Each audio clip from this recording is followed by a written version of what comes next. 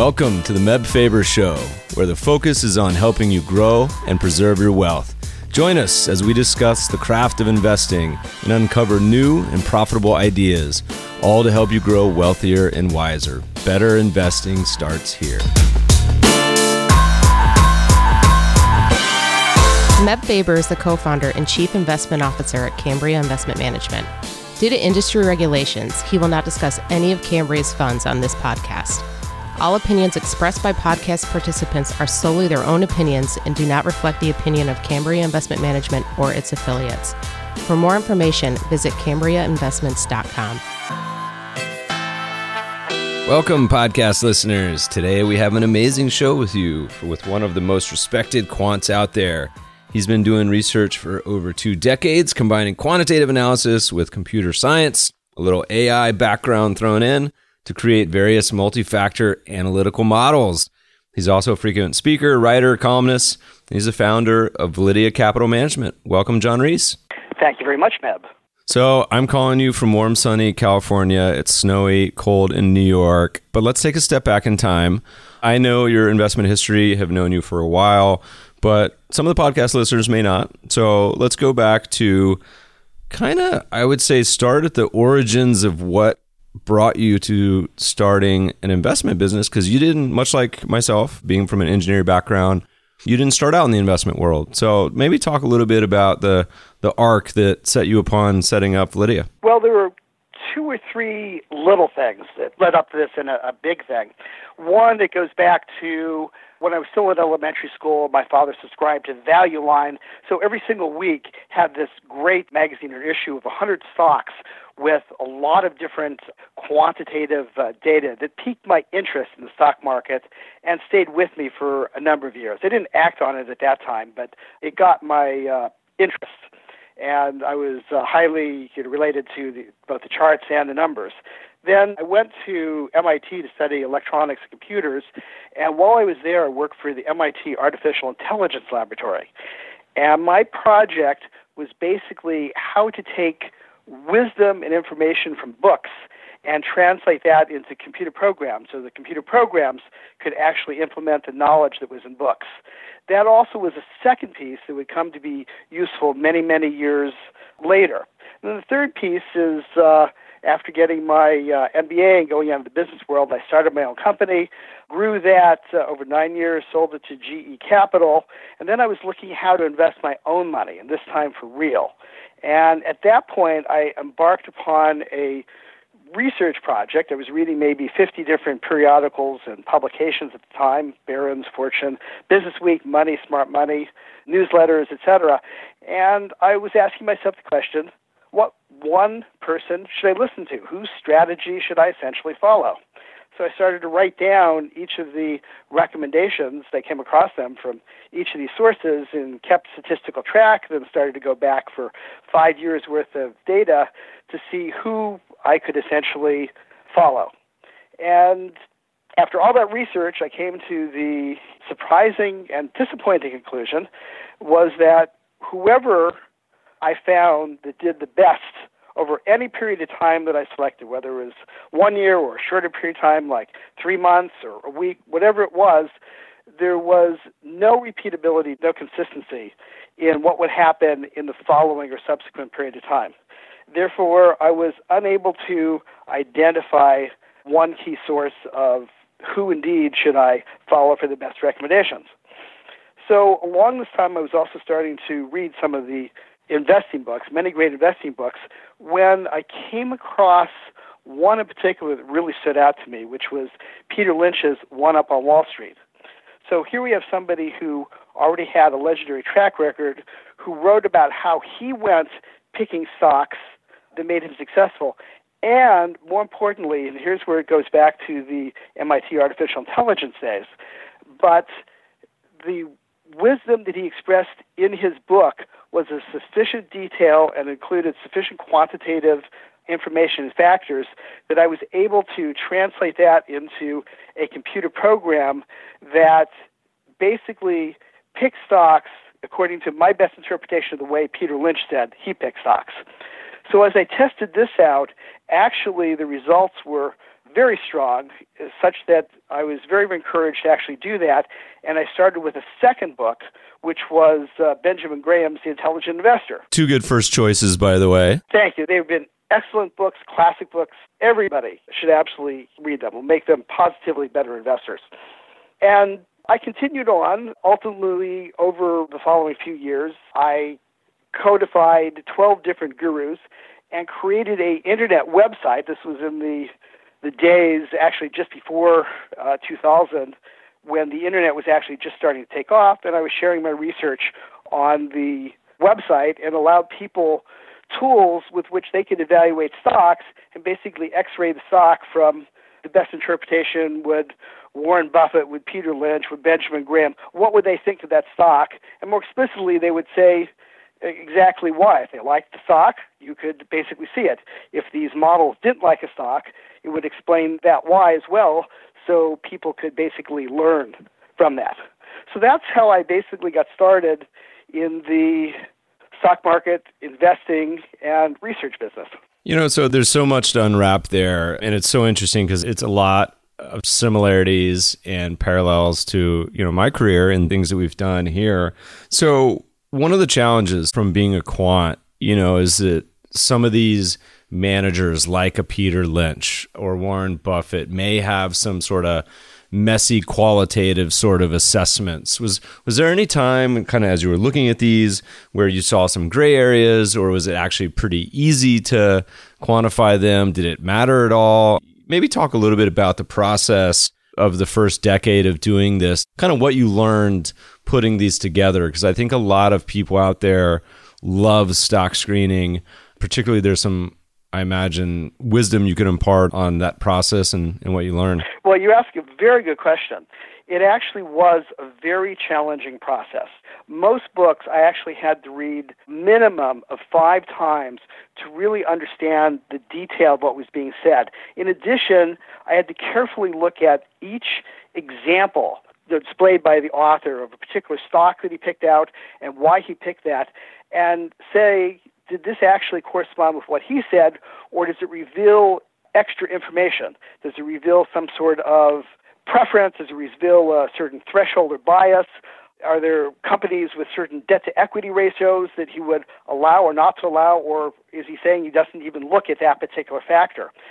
So on top of that, I would usually see if there's any other publications by or about that particular legendary investor that would also help me to decipher what he was saying, if it applied in any way to a specific industry or excluded particular industries.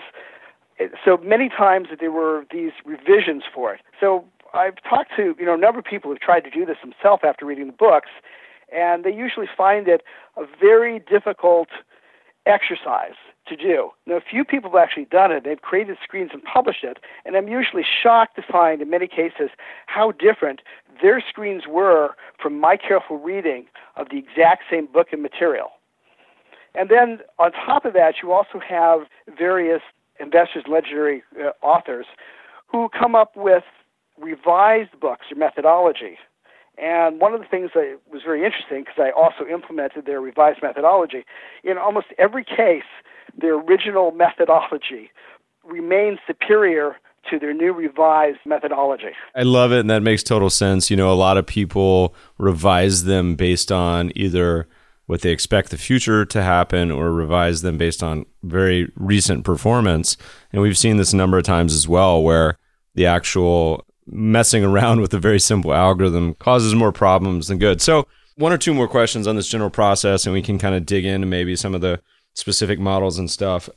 How did you kind of think about filtering, this list? Because it almost seems to me like there's an infinite amount of book writers and academics and famous fund managers. Was it something that you thought about in your head, say, I'm only going to look at value guys, or I'm only going to look at guys or gals that are, what was the kind of the criteria? Because I feel like this could be like an endless process of coming up with like 500 possible portfolios. Well, actually, no, it wasn't an endless process.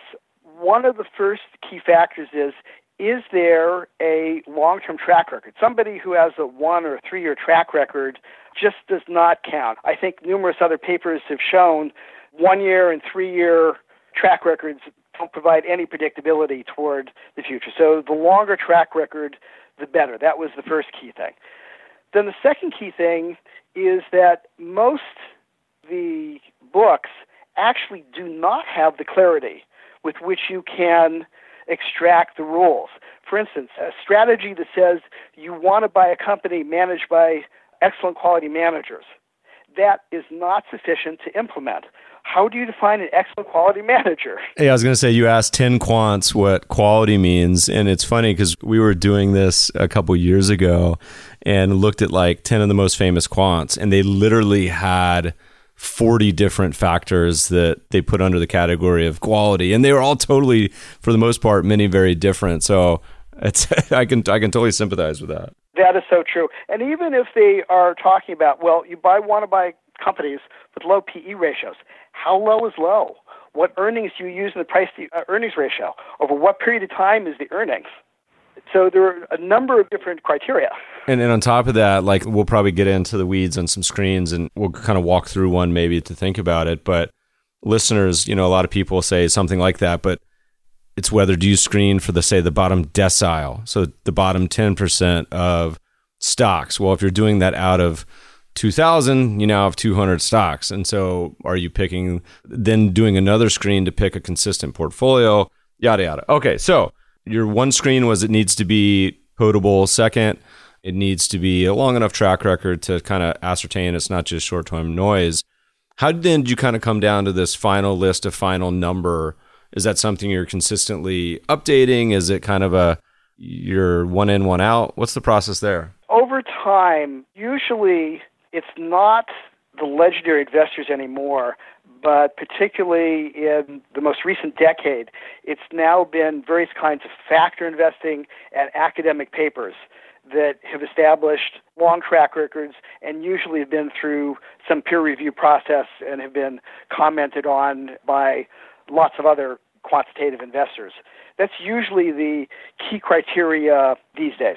And by the way, there's, from someone who's been doing this a long time, what sort of tools had you utilized? I mean, I imagine 20 plus years ago, there weren't as many options as there are today. Today, there's probably a dozen great, even retail or individual stock screeners. On the institutional side, you have the Bloombergs and FactSet. Was this something you had to build by hand? How did you kind of go about doing this in particularly the early days? First of all, the very first model with Peter Lynch, I actually started with an Excel spreadsheet and had to therefore retrieve the data by hand. A number of data points, it actually took about 2 hours to evaluate a particular stock. Then I was able to, over the years, subscribe to institutional databases. At one time it was Multex, and then over the years it became Thomson Reuters, as an example, where you're able to get virtually complete fundamental data sets across the entire U.S. stock market. And I was able to then, obviously using programming techniques, draw and do database analysis of the particular stocks. So that became a tremendous helpful. So the screens actually were implemented not as a Bloomberg type screener, but in code using artificial intelligence techniques that actually go about thinking and making the statement the same way that the guru said that he went about selecting stocks. So we want a company that is in the top 10% of market cap, or maybe those that had a debt-to-equity ratio of greater than 2 under certain circumstances. And usually there are interesting variations of this. It's something we'll probably get into later on, but those who did use, let's say, a price-to-earnings ratio, and interestingly enough, less than half of the gurus actually did, even though that's the most popular ratio, had some sort of proprietary twist on it that made it not a standard vanilla type of screening criteria. Peter Lynch, as an example, would not apply price-to-earnings criteria for companies with less than $1 billion of sales, as an example. It's interesting because the media, I think, does a very poor job of this often, where they'll mention price to earnings ratio. And is it trailing 12 months? Is it forward? Is it 10-year CAPE ratio? There's literally 1,000 different variants. And depending on how you talk about it, it gives totally different historical readings and often different takeaways. And so I think you mentioned in a world of probably 500 or thousands of factors, the specifics can actually make a big difference. Let me ask you one question on kind of the whole process of calling these managers, and then maybe we'll walk through a specific one like Buffett, just to kind of give some examples. One of the things I struggle with, and I don't know the answer to this, so if you don't have an answer, that's totally fine too. But, often with strategies or managers in this case, hopefully they have a long track record. But, one of the things that's a challenge to me so much, and this applies to anything, asset classes, managed futures, whatever it may be, is when to determine whether a period of underperformance is the manager's lost his touch, it was never a good strategy in the first place, or is it simply out of favor and it's a great buying opportunity? Do you have any general thoughts there or any suggestions? Yes, that is definitely a hard one. Where I basically lean on that is, what is the length of the track record where this actually worked? So if there was a strong period of time, I have a lot of reason to believe that at some point in time, it'll come back in as a factor. One of the things that I found about all strategies, much to my dismay and I'll even call it disappointment, was that there was no strategy, not one single strategy from these gurus or some 250 other strategies that I've looked at over time that outperform the stock market or even have guaranteed positive years every single year. And we'd all love to have that consistency, but all of the strategies come in and out of favor. And it is the fact that they go out of favor, this for sometimes long periods of time, that allow it to come back in favor. So I actually do believe when we've isolated either factors or particular guru strategies that have worked for quite a while, I have a fairly high degree of confidence that the performance may not come back in the full strength that it was originally, but will still return one or several years in the future. We'll come back to that in a minute when we get back into factors a little bit, because it's a topic a lot of people are certainly thinking about. If you look at a lot of managers, 2017 was kind of a graveyard for really famous hedge fund managers finally giving up. And so many top names shut down shop, had terrible returns after a long period of underperformance. And, we've talked a lot about, and this may be a good segue into Buffett, a lot of his style has been out of favor for much of this cycle. A lot of the stocks he loved in the early 2000s had monster performance. And it's funny because you always get the circular coming back to, has he lost his touch, which seems to happen about once a decade, and then it comes roaring back. Let's use that as a lead in to dig a little deeper into some of your models. And we can use Berkshire if there's another one you'd prefer to use, or Buffett. I'm happy to use that one. But why don't you take one of your models and kind of walk us through a general overview of how it may work? Okay. And by the way, Buffett is actually a good one. And overall, Buffett has used factors, and I'm speaking at a very high general level, that could be considered quality and low risk in terms of the factors that have mostly been successful for him. How that actually gets implemented when I do it is based upon a particular process that first starts to ask, is this even a Buffett type of company? Does it have a strong brand recognition, whether it's regional or national? Does the company have the ability to pass on cost? Is the product line complex? There are only a fraction of companies in the market that actually meet those criteria. So first of all, that acts as an overall screening criteria. Is that a qualitative screen, or is that something you can actually put into sort of a quantitative factor? That one turns out to be a qualitative screening. It has to be done by looking at each of the companies that are in the stock market and what is their brand recognition. Using Morningstar data, a lot of that corresponds now to actually having a moat. So in current times, you can use Morningstar's criteria for whether this company has a wide moat. Okay?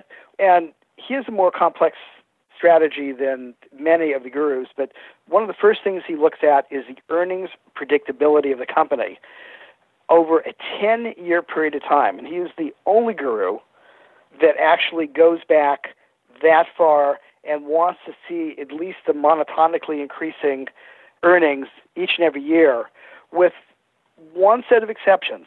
He's bought companies with up to a 45% dip in total over that 10-year period of time. So that could be like, let's say, 20% dips occasionally. That won't turn him off. But overall, there has to be increasing earnings, usually steadily increasing earnings, over a full 10-year period of time. And there's a really, really important reason that he does that. His methodology actually banks on making an estimate of what will the company be earning 10 years hence. And let's face it, it's very, very difficult to predict a company's earnings even for the current year, let alone for 10 years. So one of the things that he's doing to put that in his favor is saying steady earnings over the prior 10-year period of time for these types of companies is a very good predictor of what they're likely to earn over the next decade. So that's the first criteria. The next thing is the return on equity, again over a 10-year period of time. He wants to see that that's greater than 15% a year for each of 10 years. He looks at the total capital, so not just the equity, but he adds the debt in, and he wants to see that the return on the total capital is at least 12% per year over, again, a 10-year period of time. Then he looks to see the retained earnings of the company. He wants to know of the earnings that have been kept and not distributed in any kind of dividends or shareholder buybacks, have the company made a profit with that in excess of 15% per year. So the utilization of retained earnings now becomes a criteria. Assuming that and that the free cash flow of the company is greater than zero, he wants companies that contribute cash, not take cash to pay for investments and replacement of property and equipment. Assuming that passes all these criteria, now he applies a second set of criteria, which is the price at the right point that I can buy it now, I will make my target profit. So it's not just good enough that it passes all those other kind of requirements and criteria. He will then look at projected earnings from the company, projected return from the company over the following decade using two different methods, one projecting based upon the return on earnings that he found and one projecting based on an EPS projection, and he'll average the two. If both of those come out to be at least 12 to 15% per year, he says, yes, this is a good time for me to actually buy. So those are the steps or the screening that he has. I think I missed one other very important criteria he has, and that is a debt criteria. I'd like to see the debt of the company be able to be repaid from 5 years worth of earnings, and if it can be repaid in just 2 years worth of earnings, that would be absolutely wonderful. And, as you know, that's very different. Most people have like a debt to equity criteria.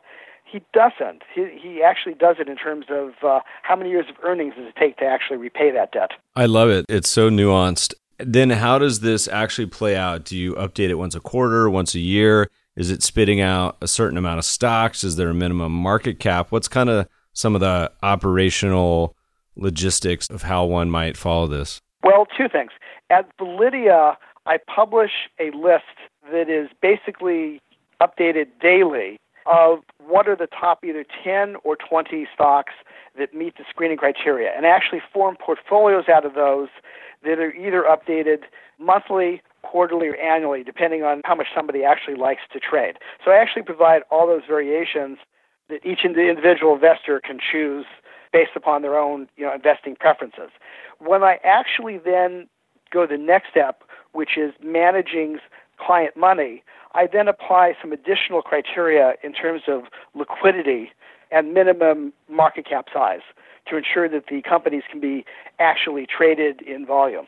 That's important because a lot of people, not to criticize the AAII, which is American Association of Individual Investors, we love that organization. They're writing a lot of great people there, but a lot of their screens, for example, may kick out variable amount of stocks. You may have 3 one month, you may have 20 the next, and in some cases, you end up with companies that are, if I remember correctly, under 100 million in assets that trade really on appointment. So you got to be careful with your screens. One, that there's some consistency, listeners, or two, that you can actually trade them and it be something that's representative of an actual possible real world outcome. One more question while we're on Berkshire, and maybe we'll think about some other models. A lot of people I'm sure listening would say, hey, instead of buying Buffett's screen, why wouldn't I just buy Berkshire stock?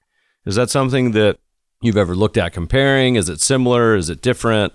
Because he's got a lot of private operations of, investments that aren't public. What's your thoughts there? I have two thoughts. One, I think people should hold a small portion of Berkshire, but two, it is not the same thing. At the size of Berkshire, they're very, very limited in the number of investments they can make. Virtually, maybe there's 300 or 500 companies that they could possibly buy or invest in that would essentially move the needle on such a company with holdings that big. So because there's so many other companies that are available that would not be of interest to the real-life Berkshire Hathaway, people can invest in things that even Berkshire can't invest in right now, but following the original strategy that made Warren Buffett successful. Yeah, I think that echoes a lot of what Buffett has actually said, where he said, look at Buffett at 40 versus age 80, when he had a lot less capital to deploy, could do a lot more things. And he says that actually quite a bit, where if he was managing 100 million, he could be a lot more opportunistic. And that's simply a mathematical, reasoning, because he's severely limited with his breadth. Like you mentioned, he only has a couple of hundred stocks in his universe, whereas you or I could probably operate in a world of 2,000. So it's reduced by, say, 75%. That's interesting. So, by the way, listeners, John has a great book called The Guru Investor. I think it came out, by the way, like literally didn't it come out in 2009? Yes, it did. Okay, so great timing for the performance of the stocks in the book. Maybe not the best timing on selling a bunch of copies when no one wanted to buy stocks, because I think we're about a month away from the market bottom. But it's a great book. It outlines all of these screens. We'll post a link to the show notes, and you guys can go read all about a lot of these other ones, because there's some pretty famous, interesting screens in there. As we talk about kind of the models, and you've built these, are there any kind of common attributes to the models that tend to do best? Is it certain types of strategies you kind of gravitate towards, in general? Is there any kind of broad takeaways, or do you advocate more of like a fund-to-fund methodology where you should invest in 2, 3, 4, 5 of these guys to get a diversified portfolio? Well, overall, for investment reasons, one should invest in several of the Guru strategies. Ideally, they're not correlated, because strategies come in and out of favor, and you really need to allow for that. So somebody should really pick several of their favorite strategies to invest in. But at any particular time, what are some of the more successful strategies? It's interesting, but they tend to be more value-oriented, is one of the criteria. Second, even though each of the strategies are quite different in their own, and rarely do you see any two gurus using the same factor, one of the general factors that most of the gurus use is some type of debt criteria. And that is whether they use it as Buffett does. Actually, he was the only one who looked at debt in terms of how many years does it take to pay back. Other people look at debt to equity, total debt, long-term debt, various kinds of criteria like that. But usually there was a debt criteria, low debt or no debt being much better. That was part of the success factors. And it makes a difference when the U.S. economy goes into a recession. Second thing that interestingly comes up is that almost invariably each of these strategies wants to see that the company is profitable. They actually don't like and pretty much shun companies whose most recent year, or perhaps even sometime over the past 5 years, have been unprofitable. And I thought that was an interesting strategy, because there's so many concept stocks and stories where the company is currently unprofitable, but these gurus, for the most part, don't like them. Interesting. And so, gun to your head, just because I know the listeners will ask this question, is there any particular model that has been backward-looking, rear-view mirror, outsized performer, or the best sort of screen historically? Is there one that kind of sticks out? Yes. Actually, surprisingly, lesser known, but it turns out the Foolish Eight strategy by the Gardner brothers. Well, the book goes back about 20 years at this particular point, but it's a fairly complex strategy that looks for high-quality stocks that has both value factors and momentum in them, and that has actually outperformed more consistently year to year and returned to higher performance than any of the other strategies. Interesting. But it makes sense, anything that's particularly geared towards the smaller world, often so many different reasons. Institutions can't play in the sandbox. There's less efficient market, usually has some interesting potential. So we started to talk about some factors, and we've already mentioned about a dozen of them, but maybe we'll kind of switch gears slightly and talk about factors. And there's a lot of traditional building blocks, value, momentum, you both mentioned.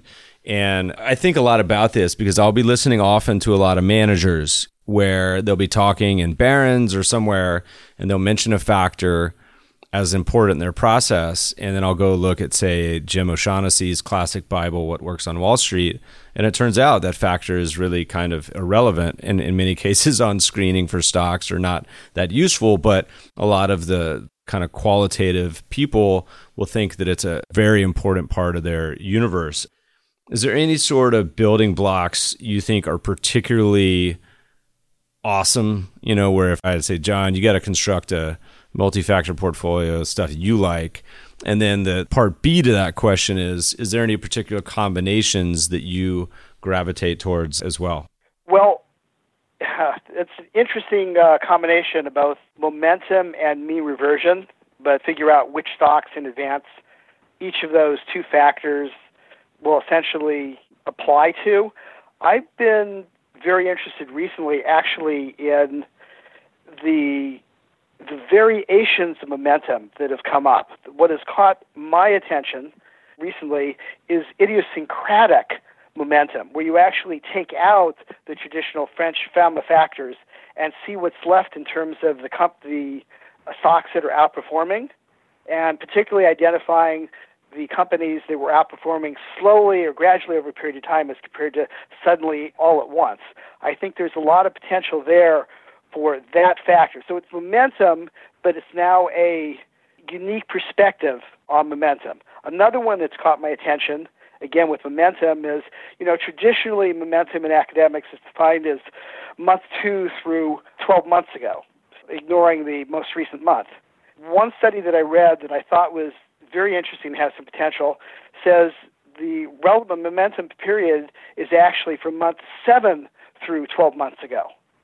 So I think there's another factor there that deserves more exploration. Man, there's a million layers to the onion, that's for sure. And the value factor, I think, also is very important, even though that has really underperformed since about 2009. To me, that is even more indication or stronger that it's like a spring being pushed down and it's going to highly recoil. So again, if a gun were put to my head, I would strongly want value as a very big important factor there. And I would not have small cap as criteria. That I'm no longer sure if that exists or is gone forever or has been arbitraged away. But that's been gone for a long time now. Or exists sometimes in January. Yeah, that's a tough one. One of the things we always tell listeners about factors, I say, and really about any investment approach, is I say, a lot of people say if you're using value, focus on the benefits of buying the cheap stuff. And that's all well and good, but it's also about avoiding the most expensive. So as you think about, yes, you're picking the cheap stuff, but it's also think about as if you're wiping away the, cream off a coffee or sludge on the top of something, where you're just cleaning off the bad stuff too, which can be equally important. Where do you weigh in on, this has been a debate for the last couple of years between some of the big quant shops on factors that come in and out of favor and the ability to time them. Like people fall on sort of different sides of the seesaw, because some factors, like you mentioned, go through years, if not decades of underperformance and then revert. And part of that possibly has to do to flows going in. So the example we often give is dividends over this cycle because everyone's looking for yield or potentially moving into momentum at times or value. Is that something you guys have ever thought about adjusting? It's another hard question, but you guys have any thoughts on that? Yes, it is. And we're still believers that when things go widely out of favor, that we want to tilt toward that. I mean, not make a 100% bet on it because we don't know exactly when it's going to actually revert, but we do feel that there are very strong mean reversions in factors when they come in and out of favor, and that we can buy some extra performance when we emphasize a little bit more strategies that are greatly underperformed in the recent years. I know, Asness has done a paper on this and has not come up with a conclusion or says it's very, very difficult to do. I'm not going to dispute that, but my gut feeling is it's still an important part of investing and still should be done. I like to think it's possible. I haven't found any magic implications or ways to do it, but I'd like to think it's possible. So for the listener who's listening in, he says, all right, I'm either going to hire John to do this or I'm going to do it on my own. Are there any practical takeaways? So you mentioned using multiple managers. Is there some general suggestions you could give to listeners? Say, look, this is the amount of stocks you should target. This is how often you should rebalance. This is the way you can think about doing all these sort of things. And one of the reasons I asked this is because I remember back to an old comment from Joel Greenblatt where he used to have a screener on his website, and he said that a lot of the people that took the screener and picked their own stocks did actually worse than just the screener itself. You've been doing this for a couple of decades. Any takeaways for sort of the individual investor that's maybe a do-it-yourselfer? I certainly believe in the choice for people to do it, and I think it helps that they go through the learning curve when they do this themselves. But I think, if anything, what we've learned is for about 98% of the people who think they can manage their own portfolio, where they get into problems is when that portfolio is either dramatically underperforming the S&P 500 or we have a recession and the market's going down and by 20, 30, 40%. Quite a few of the people who are actively following the portfolio get scared and abandon the market, usually at the worst point. And furthermore, it's usually several years before they get back in again. So they made two bad timing decisions for the majority of people who basically manage their money themselves. Those who are very cavalier about it and who don't bother to open their financial statements or check online every day or listen to CNBC every day, they actually can do well. They let their money sit for several years through a strategy that they may have picked. They'll be fine. But the most people, it's those challenging times when the market drops or they're underperforming that they lose confidence and switch at very inopportune times. So if people were listening today and said, okay, I'm going to start implementing some of these models, we'll do it in a low-cost brokerage or free brokerage account, we'll be tax mindful, maybe do it in a tax-exempt account. But what about right now? A lot of concerns out there from individuals as well as a lot of institutions saying, we're in for potentially a low return environment. Maybe stocks are expensive. Maybe foreign's cheap. What are your general thoughts on portfolio construction? Is it something you think about? Is there anything you guys would add to, an equity-only portfolio that you think may be potentially helpful? Sure. You've actually raised a really big question and concern, and that is the U.S. stock market in particular is highly valued by most criteria, including especially by the CAPE, although that's not a short-term indicator. I am in agreement that the long-term, let's say the 10-year returns, are likely to be very underwhelming for new money invested at this point of time. And therefore, although I would not say abandon the stock market, I would say, one, international stocks should be a substantial portion of people's portfolios right now. Value stocks are really, really, really out of favor and have been for a long time. I think that is an area that should be emphasized for the long term. Commodities have also had a terrible run. Could be due to bounce. And then also the other thing for managing portfolios, and I know you're a big believer in this, is trend following to help people get out of the market when the market has taken a very bad technical turn, get them back in the market. I think that'll reduce the volatility and allow them to have much more successful returns over the long term. And you mentioned international. Is that something you guys do, screening international as well, or think about? And do you think it applies in developed and emerging markets similarly as it does in the U.S.? Is it too hard to find the data? What's your general thoughts there? We do it, but we use the ADRs that are listed on the U.S. stock markets. So within that, there are a few hundred ADRs, both emerging countries and developed countries, that it's possible to get a pretty good selection of international companies. Obviously not the biggest or broadest selection, but I think you can be relatively confident in the data that occurs on there, and there's still quite a number of bargains that appear. You know, in a world of opportunity, we talk about this so much where, you know, investors focus so much on their home shores. And it's not just us in the US, but also our friends in Brazil or Australia or Italy.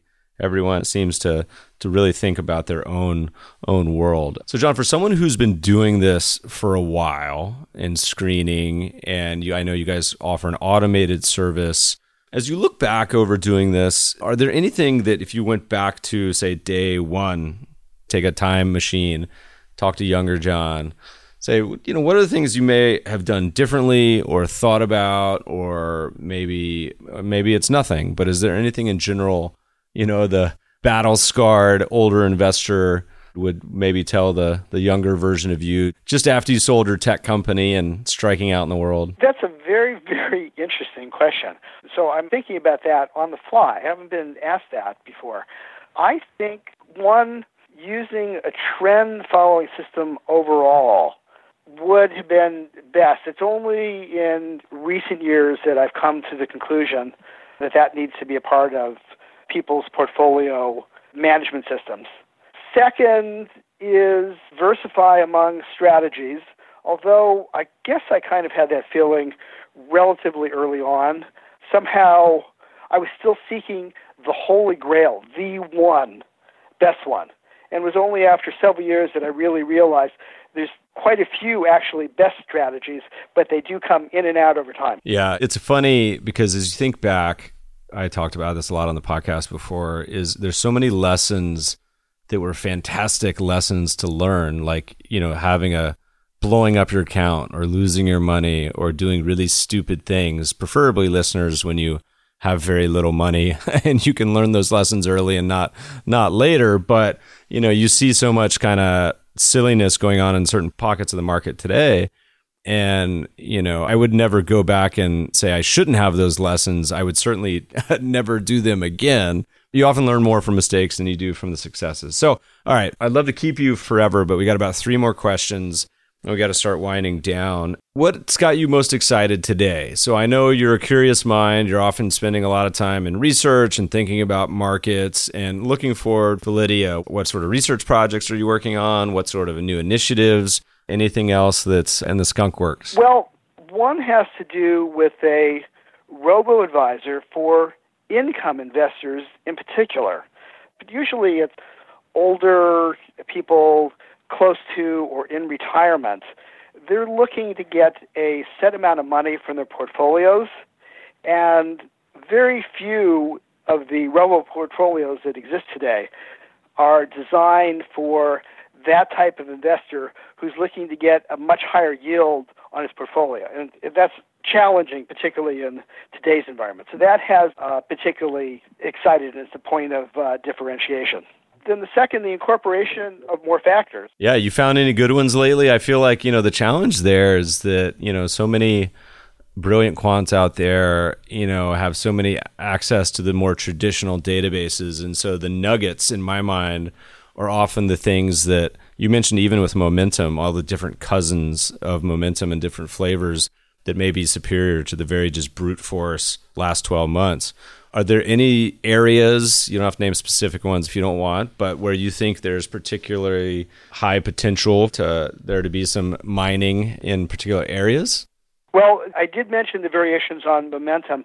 The other area that I'm particularly interested in actually is closed-end funds right now that I'm doing a lot of personal research on. I believe it is possible to identify certain mean reverting funds within certain categories or certain types of closed-end funds, and then to find them when their discount in particular is at statistically large standard deviations from where they normally trade. Yeah, and so listeners, closed-end funds, you know, aren't familiar, similar to an ETF, except that they don't have the arbitrage mechanism, so they can trade away from their net asset value. Most often it's usually plus minus 10%. Some cases it gets plus minus 20, but there's examples in many cases where that'll be plus minus 50. And one of my favorite examples, one of my favorite case studies and why markets aren't necessarily perfectly efficient is the Cuba closed-end fund. And I have no idea where it's trading now, but that sucker has batted back and forth plus minus 50% in net asset value over time, depending on who's in power, what sort of travel restrictions there are, what's going on. But one of the things that you traditionally want, and you can agree with me or not, John, is that, a lot of these funds will trade at a discount forever. So they'll just go down to 10% discount and sit there and, because they have a high fee. Others that oscillate around the net asset value seem to be more opportune for potential trading. Is that something you agree with, disagree with, don't care? No, I agree with it. And that is one of the things I'm trying to research is how you screen out those that are likely to sit there forever versus those that are likely to mean revert. And one of the other things I'm playing with is then combining that with the traditional price in terms of the variation, particularly if you talk about, let's just say, a segment of closed-end funds that are bond funds. Unlike, equity funds, they can't, run away one way or the other. So there may be some room there to interpret the price deviation as well as the discount to come up with the right formula. We always think about closed-end funds, and closed-end funds traditionally have a very odd distribution mechanism. When they kind of IPO, the initial investors get hit with this 8% traditionally-ish. Yeah, and so like one of the best things you can do as an investor is make sure your broker never ever puts you into closed-end fund upon launch, because they get paid for putting you into it. It's a huge conflict of interest in my mind. It's strange that no competitor hasn't existed to be able to launch closed-end funds. Maybe that's just ETFs. I don't know. But it's always been a strange thing in my mind that the SEC would allow this massive front-end load. Who knows? Shift gears real quick. 2 more questions from someone who's been a kind of lifelong tech guy, studied at some of the most prestigious tech schools, have been doing kind of quanti tech stuff for a while. The world's changing pretty fast. All sorts of cool technology getting developed. Anything that, as your roots are in tech, as you look forward, is there anything in particular that's got you most excited about technology? What may change the next 10 years? Any just general thoughts, comments? I'm starting to think or look at whether big data techniques can actually help or, put their hands around the financial projections and picking stocks. I'm not entirely convinced that they were, because there's so much variation, they're big fat tails, but the potential there has me excited.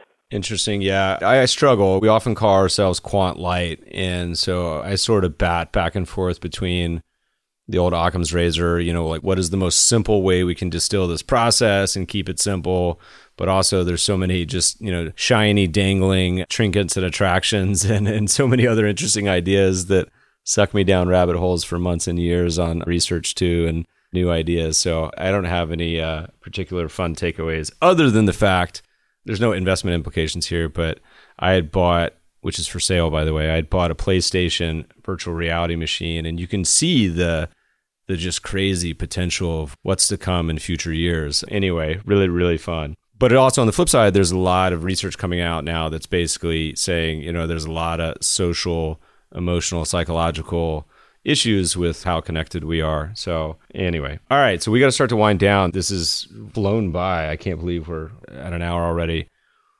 We always ask our guests the last question, which is, what is the most memorable investment or trade that comes to mind in your career? It can be good, it can be bad, it can be an investment, it could be trade, anything that you think of. And you can name more than one if there's a couple, but what's... Okay, I actually have 2 to share.